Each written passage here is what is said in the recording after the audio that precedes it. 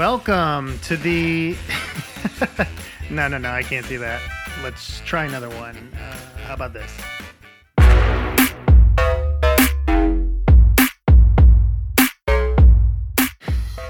No, that won't work either. Let's try this.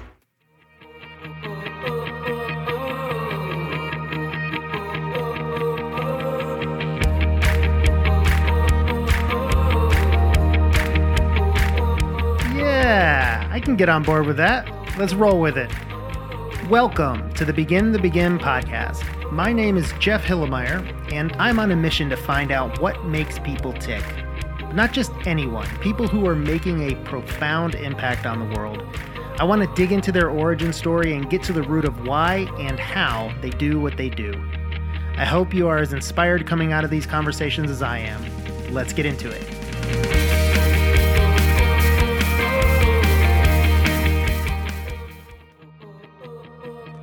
On this episode of the SpunMafia series of my podcast, I grab a few of my former team members to talk about a pivotal moment in our time working together.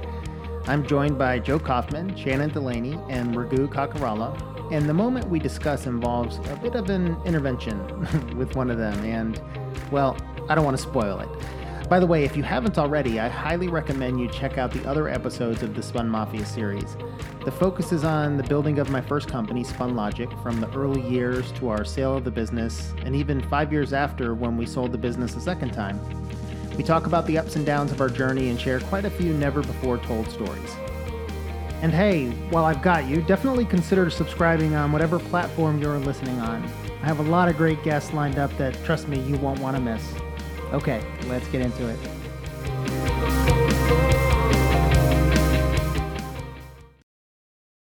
Joe Koufman, how you doing? Doing great. How are you? Good. Hey, we were just reminiscing about old times, and you found an old document. Yeah. So back in the SpunLogic Engage days, so SpunLogic became Engage in let's call it April or May. Let's call it March 26th of 2008. Okay. I was gonna say April or May was like when things like we stopped saying SpunLogic and started saying like, oh, we're Engaged Digital, which was the new kind of name for what it was. But I remember at the end of 2008, there was a lot of door closing and private meetings, probably especially with regards to the acquisition by Engage and becoming part of Engage.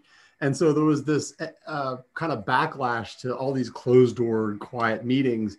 And so as a leadership team, and this may have been driven by you or it may have been driven by a larger effort, but we decided that we were going to try to keep our doors open as much as possible and not close our office doors. And so the document that I found, and Raghu is joining us here, the document that I found was we were supposed to document every single time we had to close our doors. I remember making that rule. I remember saying you've got to write down if your door closes, here's why. Yeah. So hey, Raghu, we're recording a quick clip about the closed door experiment and why we shouldn't close our doors and keep our doors open. And there were fun things on this list that I found, like Jeff, you wrote on December 15th, half closed the door as we had a conference call with NATO. I'm not sure who NATO, like NATO, like the NATO Treaty, North Atlantic Trade Organization. And then there were others on here that were, so I wrote, had to close the door for 5 seconds because my umbrella was wedged behind it there. Do I owe a quarter? Because I think we had to put $1 in the jar. And then I also wrote one on December 17th. Brad M. tried to close my door for a meeting together, and I wouldn't let him. I think he might have muttered weirdo under his breath. Yeah. And then there were a series of posts from another leader that was on our team that were kind of the benefits so far of opening and closing your door, and then the drawbacks of opening and closing your doors.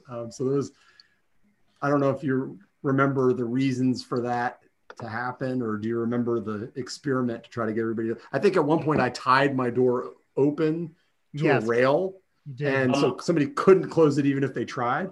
Was this on the 17th floor or the? No. This was 22nd floor. 22nd. Okay. Yeah. But it was let's keep our doors open as much as possible. And there were some fun. And Jeff, you were really trying to resist.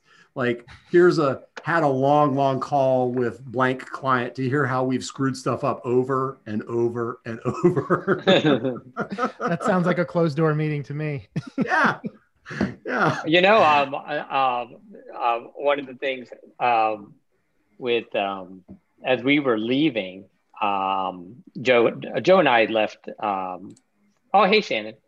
Hi. Hey. Joe and I basically left Moxie at the same time. And when we were leaving, I had noticed that right before, maybe 3 or 4 days before I left, that Susie decided that she'd have an office in our building as well. And she went in and actually had somebody bring some of her stuff into my office and change the name to her name. And while you were there, the body was still warm. The body was still warm. I had like a week left because it was something weird. Me and you timed it so we got an extra year of health insurance or something funny. Because it went into 2015 or something, or 14 or something like that officially. I got 3 months. You might have gotten a year. Oops. Yeah, right. Pretty sure he just violated some document he signed. Yeah, exactly. although that was now 7 years ago, so I don't know if anybody cares. But talking about the door, so I always had the door open, and we had these glass walls, and I sat, and I'd always faced. I believe it was Al's team. Al's team was sort of lined up in that corridor. So it was Al and Amy Marinelli. Marinelli. Oh, Marinelli. Yeah. Marinelli, who's awesome, by the way. Like, she was great, kind of like, and then under Al, there was all sorts of people that were relatively young at the time, but ended up having really good roles in other places. So anyway, I looked right out the door. They'd always walk in and out. The whole thing was glass anyway. So I noticed that what had happened, they had turned the desk to look out at the view, because it was a really good view, I think, like south and west out of the office, and had started to rearrange the furniture to look out the window. So I wrote a little note. Actually, is this being recorded? This is being recorded, buddy. Uh-oh. Oh. Now you really have to tell the story. Yeah, no, I really had to tell. What? That's what we get? You wrote a note? Oh, no, yeah. He's red. Look at he's blushing. Yeah. Anyway, I wrote a note to whoever was going to be taking the office over, because I didn't know who was taking it yet. So it's like the president's note to the future president. Yeah. Like, I hope you enjoy this office if the walls could talk. So I just said, hey, for the last X number of years, I've really enjoyed watching, the team in front of me grow into the roles, grow into bigger roles, going on, and always going on to, if they do leave, to going on to bigger and better things. Hopefully you will continue to watch over their ability to continue to grow in their careers, and then like a few. And a few other pieces, but I knew already that the desk was turned to look outdoor, to look the other way. You're gonna have to tell us what was written, buddy. I should have actually taken a picture of that. I never did. I wonder if I still had my BlackBerry back then. But probably. Shannon, it's so good to see you. I know, it's so good to see you guys too. Aww. And she works for an agency now again. Yeah, I know. Like we're almost all competitors now. Yeah. Hey, Shannon, what's the new thing? What's the new thing? What do you mean? Yeah. You just switched like in the last 3 months ago, right? Like 3 weeks. 3 weeks. Yeah. Sorry, I meant to say weeks. Yeah. I joined the team at launch, so I'm heading up brand and marketing strategy for launch, and we're gonna kind of reposition and repivot, add some new services, and getting back in the game. So, and also exciting. Lynn Pulsifer joined that team. Yes. She's about 2 weeks ahead of me, I think. Such a good team. And then we have a new UX director too. So lots of new leadership. So no, nobody. Somebody. Hey, how many of you have a chicken named after you by a client? Oh, this is true. He does. I do too. You do too. I never made the cut on that one. And Brad Merifeather. That's right. Merifeather. Nice. What client is this? Mayhen is Wellstar Health System. Yes. There's JoJo. Yep. JoJo has soul feet. Mayhen. Brad Merifeather. and I forget there's one or two more. Did Tomer get one? Tomerific. Yeah, not Tomerific, but Tomarina. That's awesome. Yeah, She was a good egg layer from what I hear. Tomer's a good egg layer. I don't know what that means. Oh, that could lead us into this conversation for today, because I used to have scream fests with Tomer behind closed doors about pricing. Hey, Jeff, on any podcast with Joe's the moderator. You just gotta get used to that. Well, we all have different versions of this particular story we're going to tell. So I'm gonna lead us down a path. But Joe will certainly have his turn. So, but what I'm going to do is I'm going to cut out most of what we just talked about. Shannon, we started while we were waiting talking about the rule that we put in place at one point about having to have doors open in your office. So we just did a little bit on that, and then Mine's open. Told a terrible. The dogs might come in.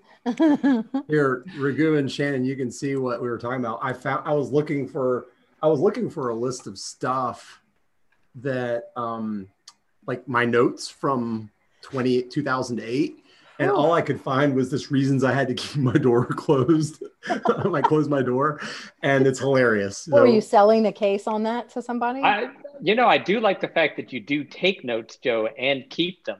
Yeah. Well, I don't think this was my document. This was Jeff's document, I think.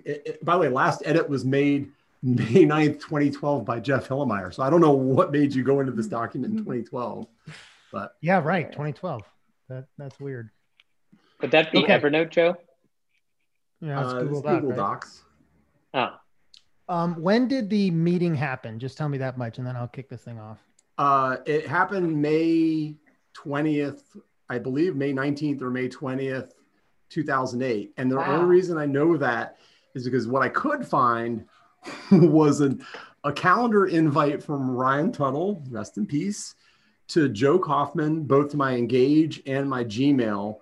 That's from 3 to 3:30 on May 19th, location my office. And it says Hallmark Catch-Up is the title of the email. I mean, of the meeting invite. Very sneaky. Oh, you got bait and switched on that? Well, I don't know if this was the actual meeting or if Ryan and I actually did have a conversation where he said, "You're coming in for a meeting soon," or I think this was the actual meeting. So late May. Yeah, got it. May. Okay, so what I'll do is when I kick this off, I'll ask each of you to say who you are and what you do. So you can announce your new positions. Today or back then? No, today. And then as we get into it, I'll ask what you were doing at the time, but I'll lead us from there. So you guys ready for this? We're here to tell some truths. Is Joe ready? I know. I can't wait. I've been ready. Okay. This is a really exciting episode of the SpunMafia podcast series. We are going to tell a story, little humiliating for one of our guests, but he tells it. So this is going to be a story about a reckoning that happened with Mr. Joe Koufman. But let me start by having my guests introduce themselves. Tell everybody who you are and what you do. Shannon Delaney. I head up brand and marketing strategy at Launch now for like my third week. So it's very exciting. Awesome. Great agency. Raghu. Hey, everybody. If you've watched earlier versions of this podcast, you already know who I am. Otherwise, I'm the former business partner of Mr. Jeff Hillemeyer and colleagues with Joe and Shannon back in the day. These days, I find myself being an owner at 44, a large e-commerce firm here in town.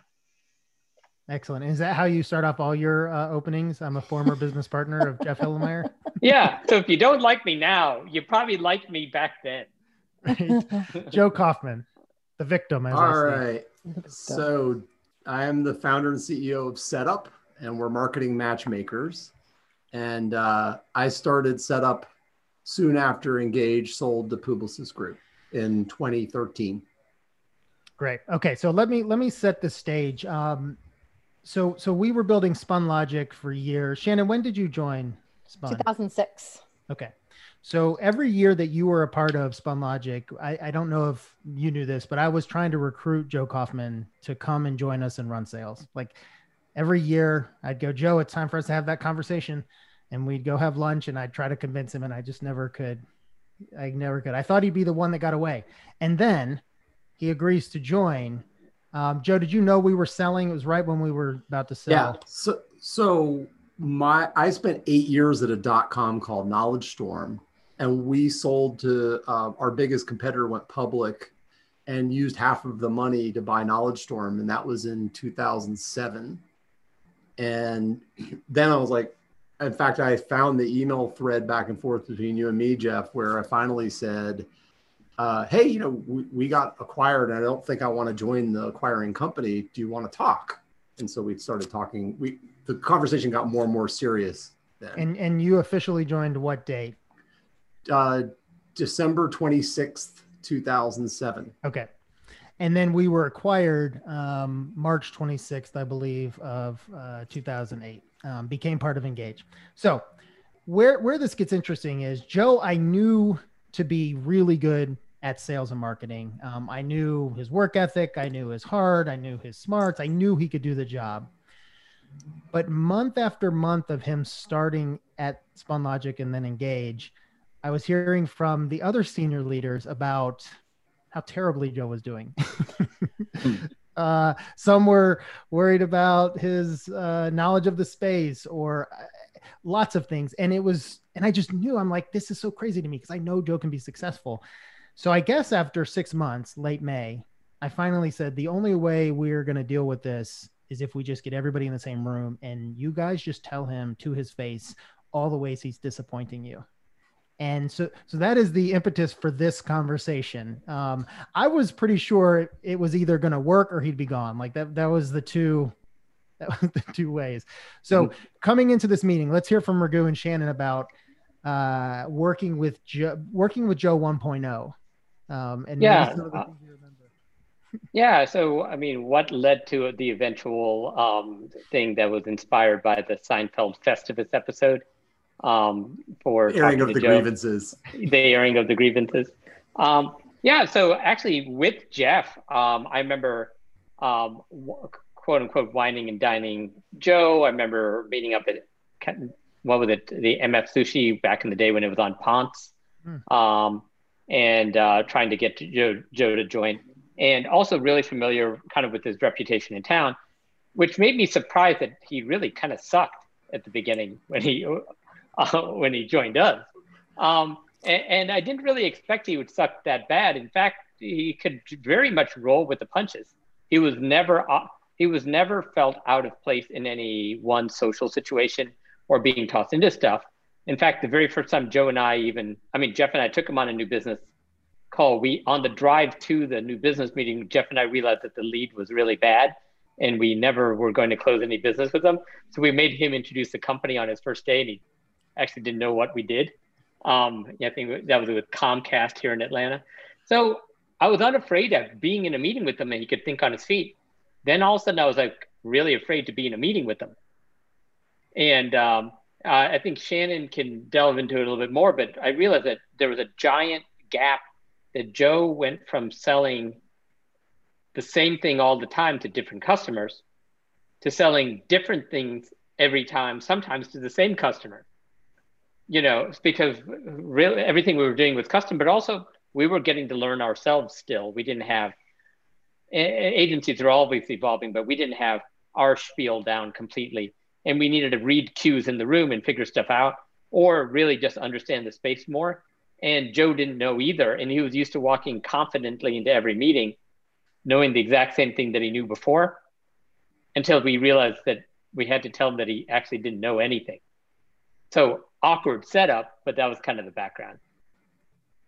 And you definitely touched on it. I think what I noticed was, there were a couple things going on, right? We were going through our own growth spurts and pains, and, we would kind of bring on something new we didn't really know how to do, and we'd have to all scramble to figure out how to do it. And then we would get good at that thing, and then we would turn around and do the same cycle again. So I think we were all pretty used to doing that with each other. And then Joe came in, and I think Joe was just really comfortable being able to sit down with a customer and getting a list of sort of requirements and problems, and then basically having a solution, right? And saying, well, here's what I have for you. Here's how we're going to solve it. Whereas we were living in a world where a lot of these problems didn't really exist or didn't have an exact solution. And we were making up a lot of it as we went.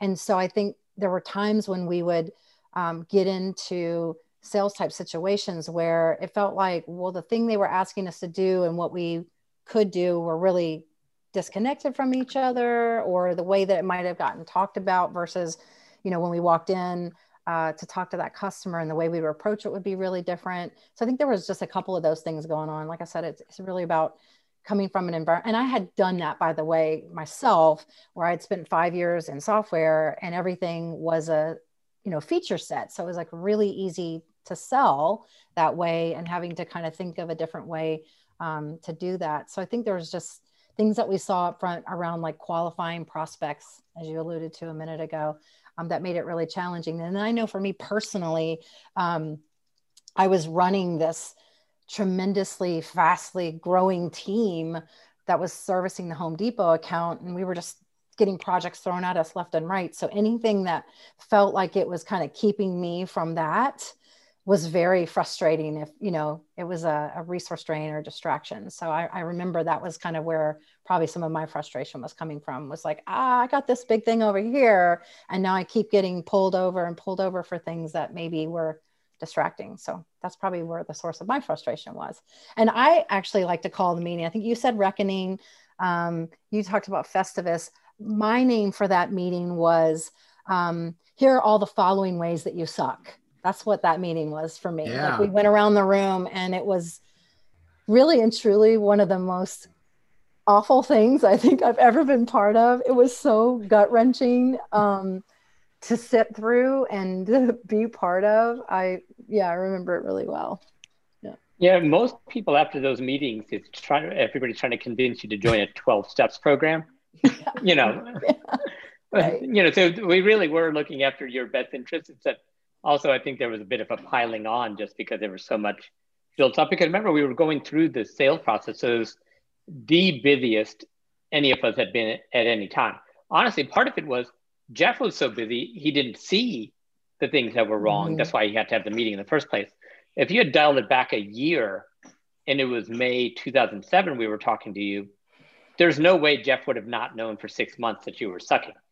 But Jeff and I were so busy from probably the second half of 2007 all the way through May of 2008, where we had a full-time job of doing the roadshow, doing due diligence, and running the firm, that it was very easy to let something slide for a while. And it probably wasn't the only thing we let slide a little bit, just because we had to hand some responsibilities over. So it wasn't that Jeff was clueless. Jeff was literally too busy because of all the stuff that was going on to know. Also, I think Jeff, you and I also learned something else that we probably refined and probably are still trying to figure out: how to do a contract with somebody in new business sales that's base and bonus. What should the bonus be about? If the bonus is equal weighted to any kind of business you bring in, you make the same thing. Are you incenting them in the right way to grow in the kind of stuff that you want to grow in? Or should a big opportunity be more involvement versus the small opportunity? How qualified should it be before it goes to, people like Shannon or or creative or technology to help close it? A lot of stuff was misaligned. And every time we try to figure out new biz, I feel like I'm always still trying to figure out how to line up incentives, right? Because I think incentives drive behavior in sales tremendously. And there was a misalignment about what size opportunity, how qualified it should be, what happens when you burn a bunch of hours from client services or the discipline leads in order to close business. Everything was kind of a little sideways.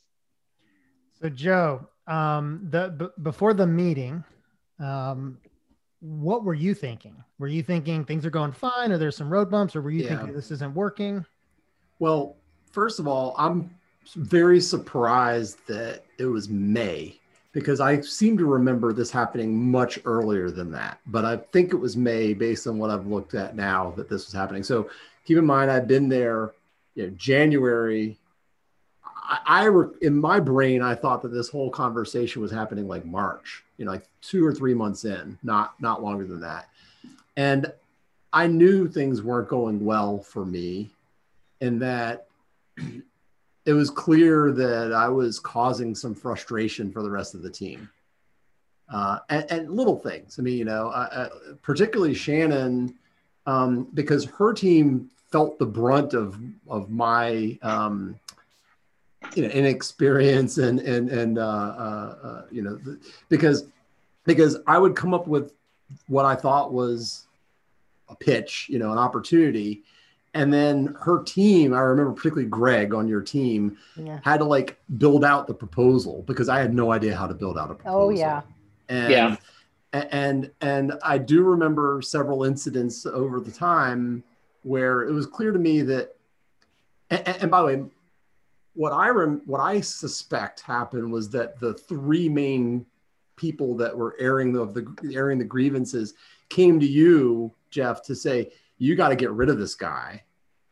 And then Jeff's response was, if you got a problem with something that he's doing, you can tell him. And then, you got the meeting together so that you all could then tell me directly, to your point, Shannon, about all of the ways that I sucked. But yeah, it was clear to me that that I was not succeeding. And I think in hindsight, it's easy to say that it was the transition from selling product to selling services that was the real gap that I was experiencing. But that certainly wasn't the way it was voiced initially. And that wasn't the way I didn't see that until later, that was really the issue.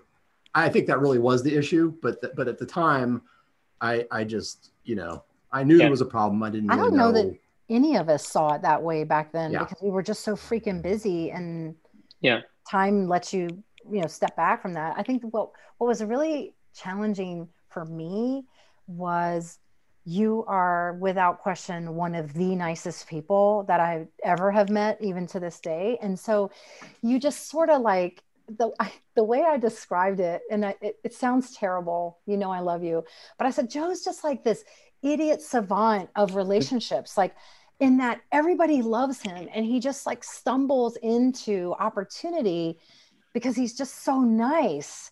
You know what I mean? It was like everybody loved Joe. I'll take it. Wait, are we doing another reckoning right now? No, because I feel like that, but that's how I saw it at the time, was like, but I knew there had to be something to it, right? Like it wasn't just Joe's so nice, so everybody gives him an opportunity. Like it was obvious to me that you'd accomplished things and you had been good, or you wouldn't be where you were, right? So I knew that it was there. I think some of my teammates were probably a little more vocal about like, get him out of here. Maybe more so. I don't think I was there. I really don't remember it that way. I think I was just more like, this guy's killing me and I got all the stuff to do over here. Like, make it stop, figure it out. Yeah, that's kind of how I remember. Well, I think there was an element, and I think I remember this quote. I think I remember who actually first said it was Melissa Reed, actually, that having a conversation with Joe is like taking a puppy for a walk. Like there was all these non sequiturs and things like that. And within a room of people, it's great because it takes all these tangential relationships among multiple kinds of people. And when you look back at how that conversation happened, it has kind of a through line that connects everybody in the room, or at least, a lot of people in the room. But it's kind of random, like sort of taking a puppy for a walk. Are you sure that's not us talking about you? right. I'm sorry, I had to. Yeah, no, I am the king of non. I think that's a pretty good assessment. That's a pretty good assessment of me. I don't know, generally. No. This is the area. No, I do remember one other piece that Shannon, in addition to us going through the sale of the company, B, that we were busier than ever. C, I think April 2008 was literally our biggest revenue month ever in the history of SpunLogic. And of course, Spun disappeared, but even our portion of Engage shrank because the economy was beginning to recede a little bit. So April, which was like peak busyness. On top of that, Shannon, you were pregnant with your first child. I was just going to say, about that time, I was spending most of my time. Super sick. A second child, and spending most of my time trying not to throw up in a trash can in the middle of that meeting. So yes. Yeah. Yes. So we, And then meanwhile, and meanwhile, if I wasn't dealing with something with the company, I was dealing something with our lawyers, our investment bank, our accountants, or all the due diligence crap. So it was peak busyness.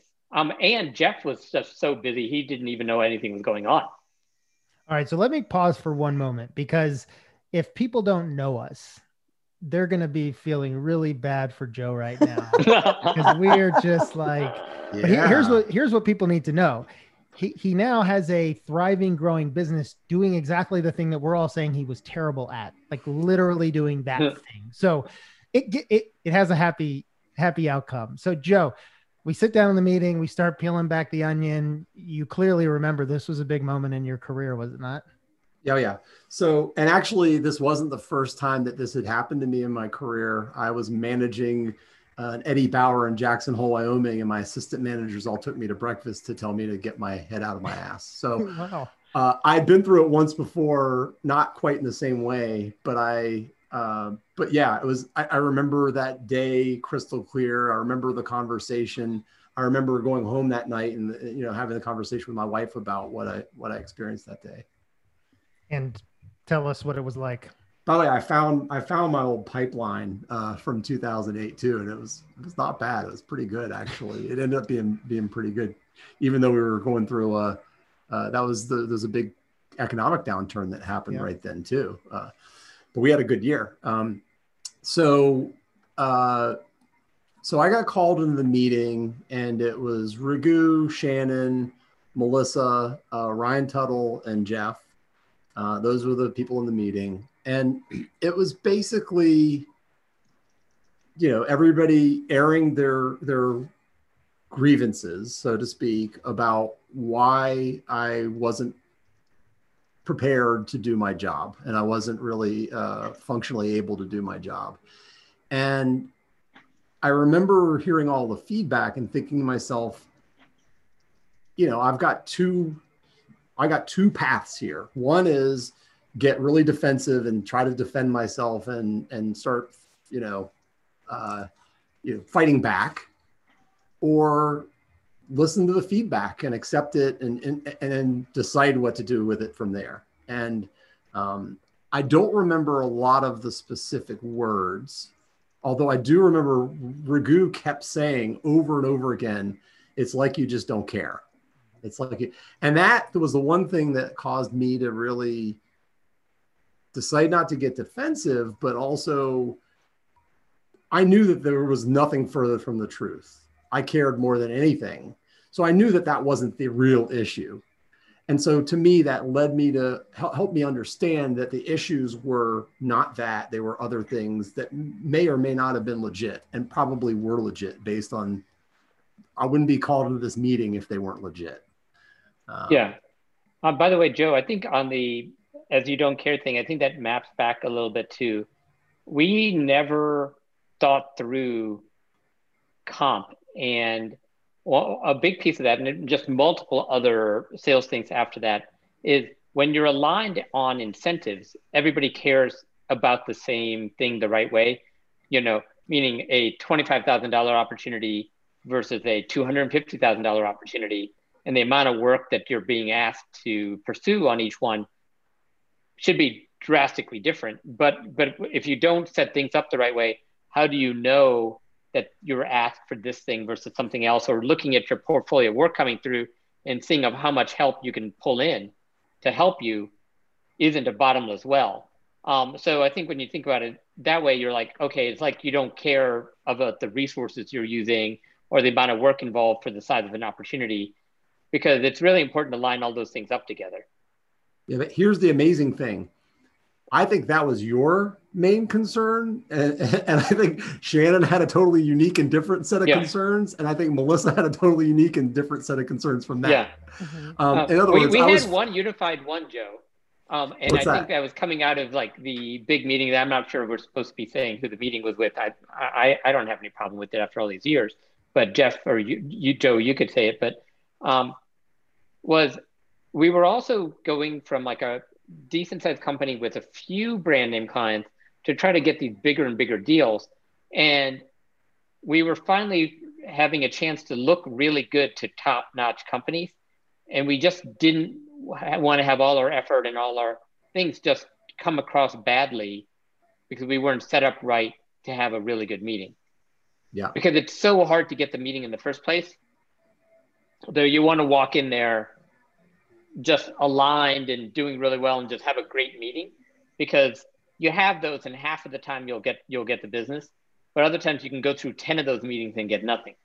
And we wanted to be set up really well. Yeah, I think another thing that I've actually heard you talk about part of this, and because you've told this story, Joe, you're very brave telling this story out in the public, which is the only reason I asked if we could do it.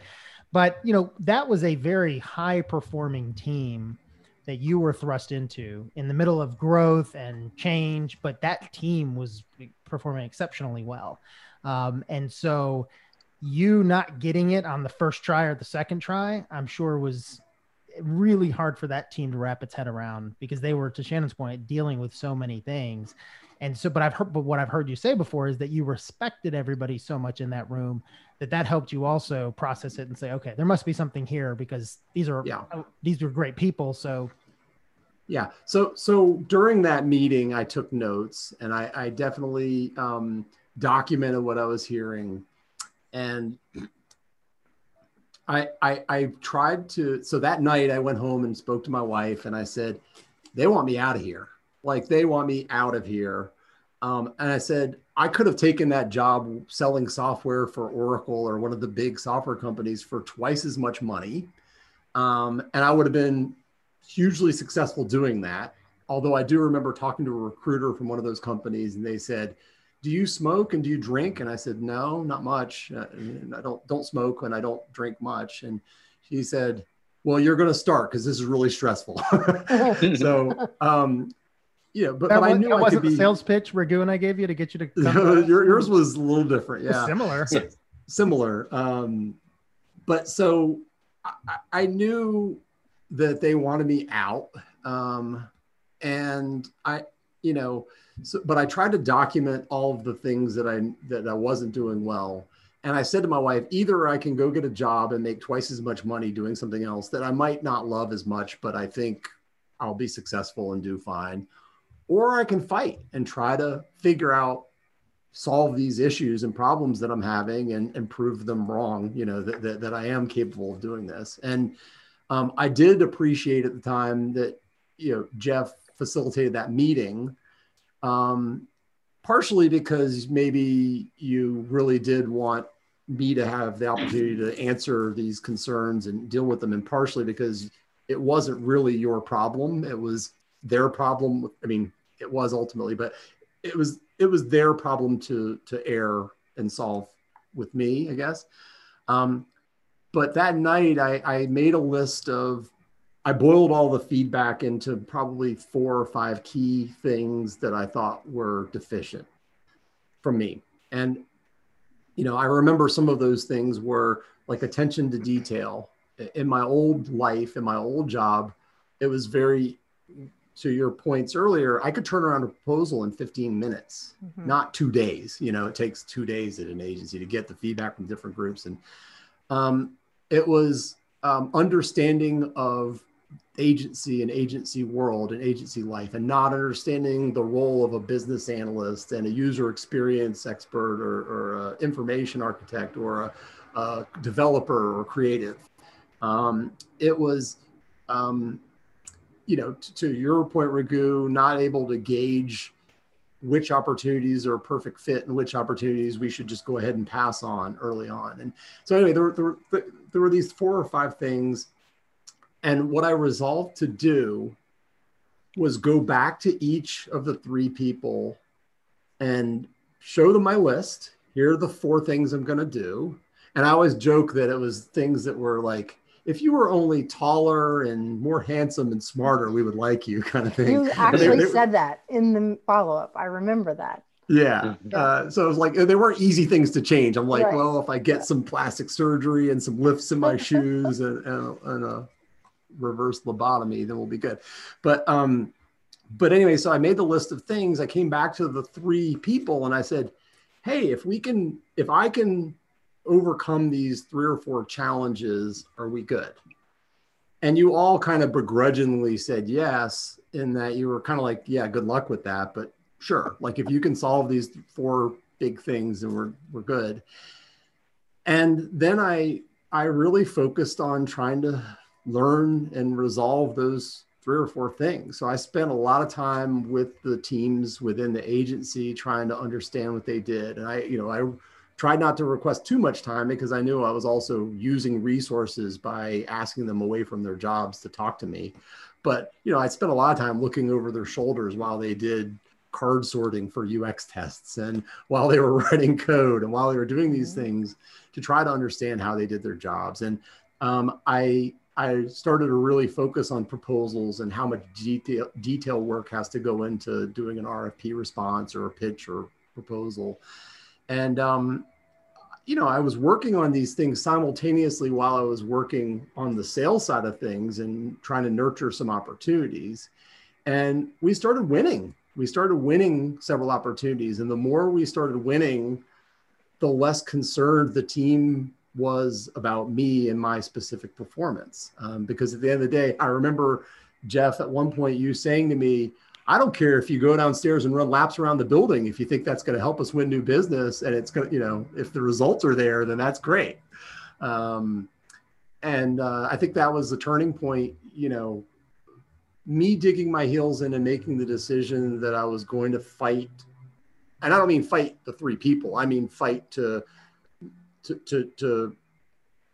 give myself the tools and experience that I needed to be successful in the job.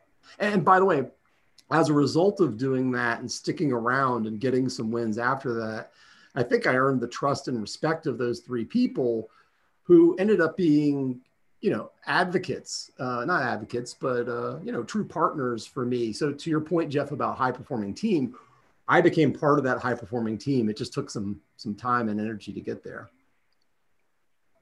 I remember after that meeting was over, like driving home that night and feeling like just sick to my stomach about what you had just gone through. I just remember feeling so bad. Like, you just kind of like shrunk lower and lower and lower in your chair. You were like maybe this tall when you walked out of the building, and just remember thinking, man, how's this guy going to do it? And I remember when you followed up with that meeting and you came in and you were super prepared. You had your list and you were like, here's what I heard. Here's what I'm going to do about it. And you're right. I was kind of like, all right, buddy, good luck. Let me know how I can help. But you did follow through, because I remember it was almost like the annoying little brother there for a while too, because you were like, can I follow along on this research thing? And can I sit in on this thing? And you really worked hard to insert yourself into the stuff that we were doing and wanting to kind of like immerse in it and live it so you could understand it. I do remember that. And I remember leaving that night and saying to Ryan, actually, man, if this guy rises from the ashes like a phoenix, it will be a miracle. And I feel like, yeah, there you go. And you did, and I think that I took away a lot of things. I still think about it to this day. I think about, as a result of it, how I give people feedback. It still filters through my mind. And then also how I receive feedback. And no one likes to, not often do we like to sit around and get feedback about ourselves, but I remember watching what you went through, and I always kind of think like, man, if he could sit through that, anybody can sit through a feedback session. So those were kind of some of the things I remember, like, day of, and then here we are, hindsight 2020, that I still talk about that. I still talk about that meeting to other people. I was going through something earlier, late last year and earlier this year, with an employee that I was coaching that just could not receive feedback. And I would try to draw from that and think about, like, what was it that was so unique and special about Joe that he was able to do that, where I can't get this one person to hear, this piece of information about themselves. So it's stuck in my brain for probably forever. So I think this is probably not a management lesson, this particular podcast, or maybe it is, because it's just not applicable to the vast majority of things. One, the question is, should Shannon and I have waited that long to give him feedback? The answer is no. Should Jeff been so busy he didn't know what was going on? No. Should Joe have checked in sooner or more regularly to see how he was doing? Yes. And should we have an airing of the grievances to hurry up and make up for the fact that we should have talked like 3 months earlier? Definitely no. But in this particular case, it was the right thing to do, because otherwise it would have lingered. And then a few months later, we would have just said, hey, Joe, it's not working out. And especially with the salesperson, you hire somebody and you don't expect to close anything the first 3 months. They had to build a pipeline. They got to do a lot of things. But then 6 months in, and then 9 months in, and then 12 months in, if you wait 12 months to finally like have that thing and there's still no pipeline, what did you just invest 12 months in for? So it's just, you just had to manage sales differently.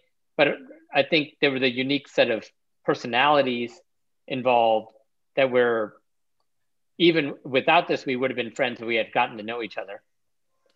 And because of that, the good culture of Spun and to Engage, where there was a number of core friendships that we naturally brought together, people with different backgrounds, sure, but like enough ability to give each other shit or to support each other or to think about each other in the right way, that at varying times we really supported each other through ups and downs.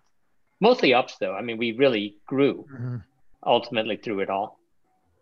The thing that I remember is that after that, you all felt way more comfortable just directly telling him when he did something wrong, or like, it was so clear to me, like how quickly it was like, Joe, I told you the last time we talked, read this, go back and read that. Like you guys felt comfortable doing that. And it accelerated his ability. You rip the Band-Aid off the way we did, what's left? None of that, no other feedback after that fazed me a bit. I was like, whatever. Bulletproof. He was bulletproof after that. No, I mean, I do think, here we are now so many years later, 12 years later. And we know so much more about empathy and leading with empathy. I think we were getting a big lesson in it at that time and we just didn't know. I mean, I think about it a lot now, like I said, and how you give people feedback. And I don't ever hesitate now to give feedback to people. I don't wait. That was probably the biggest lesson that I learned out of it, is I don't ever want to get to an uncomfortable situation like that ever again with anybody that I work for or that works for me. That I'm much more on the fly with feedback, good and bad. So I think that's probably a really good, takeaway as a result of it. And then also just, the things you give people feedback around, we're so used to thinking about it from a performance review standpoint and having these sort of buckets of things. And you don't always capture all those squishy things around it that don't fit into some of those buckets. So I think that's something that I think I've tried to focus on and grow over the years. So like I said, I don't ever find myself either where you were sitting at that table or where I was sitting at that table. For that matter. Yeah. By the way, I think of it, I see it as this big arc from the time roughly around the time we hired Joe, which still is also that 6 month meeting. I mean, it's just sounds like a long time, but really the first few months flew by because we were just so busy with everything else. All the way through for a different call. I think Jeff might've been in that meeting as well, but I was in a meeting in Columbus years later for a really good opportunity. That was just a bunch of prep went into it and the meeting just didn't go well. Kind of an odd dynamic in the meeting. It was just frustrated. Hopped in a plane, flew to Philly to meet up with Joe and Jeff. Maybe Jeff might have been flying with me from Columbus to Philly. And then driving in the rainstorm to see for Hershey's. And we threw out everything and we just said, hey, let's just walk into this meeting, because we knew that we were in sync with each other and just really knew, and literally said, the beginning of the line was, what would you like to talk about today? And then the person said back, I don't know, you're the one who asked for the meeting. And then immediately after that, we had seconds after that, we launched into stuff and had one of our best meetings of all time, close the business, and won a lot of work with them. Like we're literally seeing objects in the room and incorporating that into our pitch, which was the exact opposite of the pitch in Columbus. That I think Jeff and I were both at, that even with a bunch of prep, the chemistry wasn't right for the people on our side to have any quality meeting. It was just very time consuming, frustrating, and blew a really good opportunity there. And then suddenly came into this other one and just said, hey, look, we trust each other. We know each other. We each know the firm really well. Let's both walk in there and just have a great conversation with no slides. And that's like the arc of the beginning to, kind of the peak era where we just really knew what we could do well. And when everybody in the room had that equal amount of confidence and belief in each other, it was really good. And what was missing in Columbus for that prior meeting wasn't that we didn't know what we were doing really well. There just wasn't that, everybody wasn't in sync with each other, and there just wasn't that trust that everybody in the new room knew exactly what the agency was doing the best of any other agency in the country at that moment. It's a really good point. I think we got so good at it because we, to your point, trusted each other. And no one was trying to be the one with all the answers. We kind of threw the ball around the room based on, whatever needed to be talked about at that time. So we got really good at it. Thanks to Joe for sticking around. Thanks. Well, yeah. And Jeff, you brought up something that I want to kind of address, which you're like, well, how courageous for you to talk about this situation. I mean, you all know me. I mean, I'm a very optimistic person and a very positive person. I try to be, at least. And why wouldn't I talk about it? It was a pivotal moment in my life that caused me to grow so incredibly much and learn so incredibly much that it was a hugely positive experience. I mean, I can tell you how incredibly terrible an experience it was that day. And even for the weeks after that, while I was putting in the work to try to learn. But it turned out to be a very crucial, we can all remember certain points in our career where a conversation or a person or a thing or an event happened that had a profound impact on the rest of the trajectory of our careers. And that was certainly one of those moments for me where, overcoming that difficult feedback and putting in the work to get to the place that I wanted to be allowed me to be prepared for all of the other things that came later. And I always looked at it like that. I never looked at it as, well, I mean, I kind of joked at the beginning of this conversation. I changed my name from Joe Koufman to the victim. I was never the victim. I brought it on myself, right? But we always have two choices of how we respond to something. One response is to crumble, and one response is to rise. And I chose in this case the take this feedback as a way to grow and get better, versus take that feedback as a way to crumble. And I don't think that's heroic. I think we should all take adversity and use it to our advantage. It's to use it to our advantage. So, Joe, you won't notice it until you look back at the podcast or video, but behind you, you have one of your setup, pieces, and there's an arrow pointing right at your head, like you're being set up for something. But yeah, it's sort of the theme of set up for success, Raghu. I'm being set up for success. Exactly. Yeah, exactly.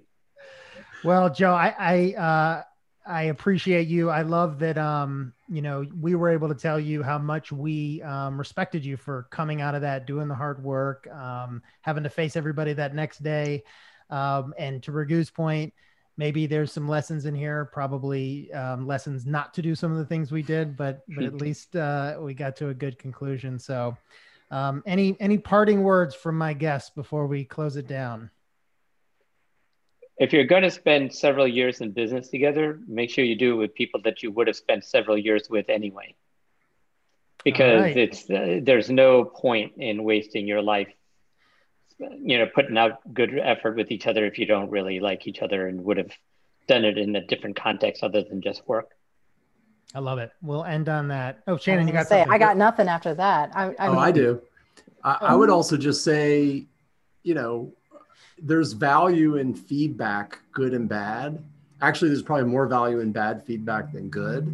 And so let bad feedback fuel you. You know, I mean, there's an opportunity to let it fuel you. And as a lesson, as a leader, you know, to our points, is deliver that feedback, because I think the person getting the feedback will appreciate it, and will be able to grow from it. It's sort of like, when you're at a restaurant, if you don't complain about something and then give them a bad review or rating, the restaurant 100% of the time would rather you give the feedback immediately about something you didn't like than leave a bad review or rating later. Give them an opportunity to fix it. You know, I mean, and thank you all for giving me an opportunity to fix it. I didn't get fired in that meeting. I had an opportunity to get better and grow. So thank you for the feedback and giving me the opportunity to fix it. Good to see everybody. Thanks for doing this. That was fun. Thank you. Bye. Bye, Shannon. Bye, guys. Bye. Thanks.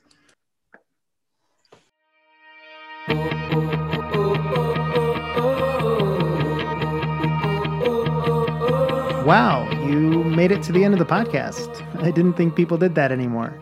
Well, since I still have you, I'd love for you to do two things. First, subscribe to this podcast on whatever platform you're listening on. That way you'll be alerted as soon as I post my next one. And second, I'd love for you to subscribe to my email newsletter.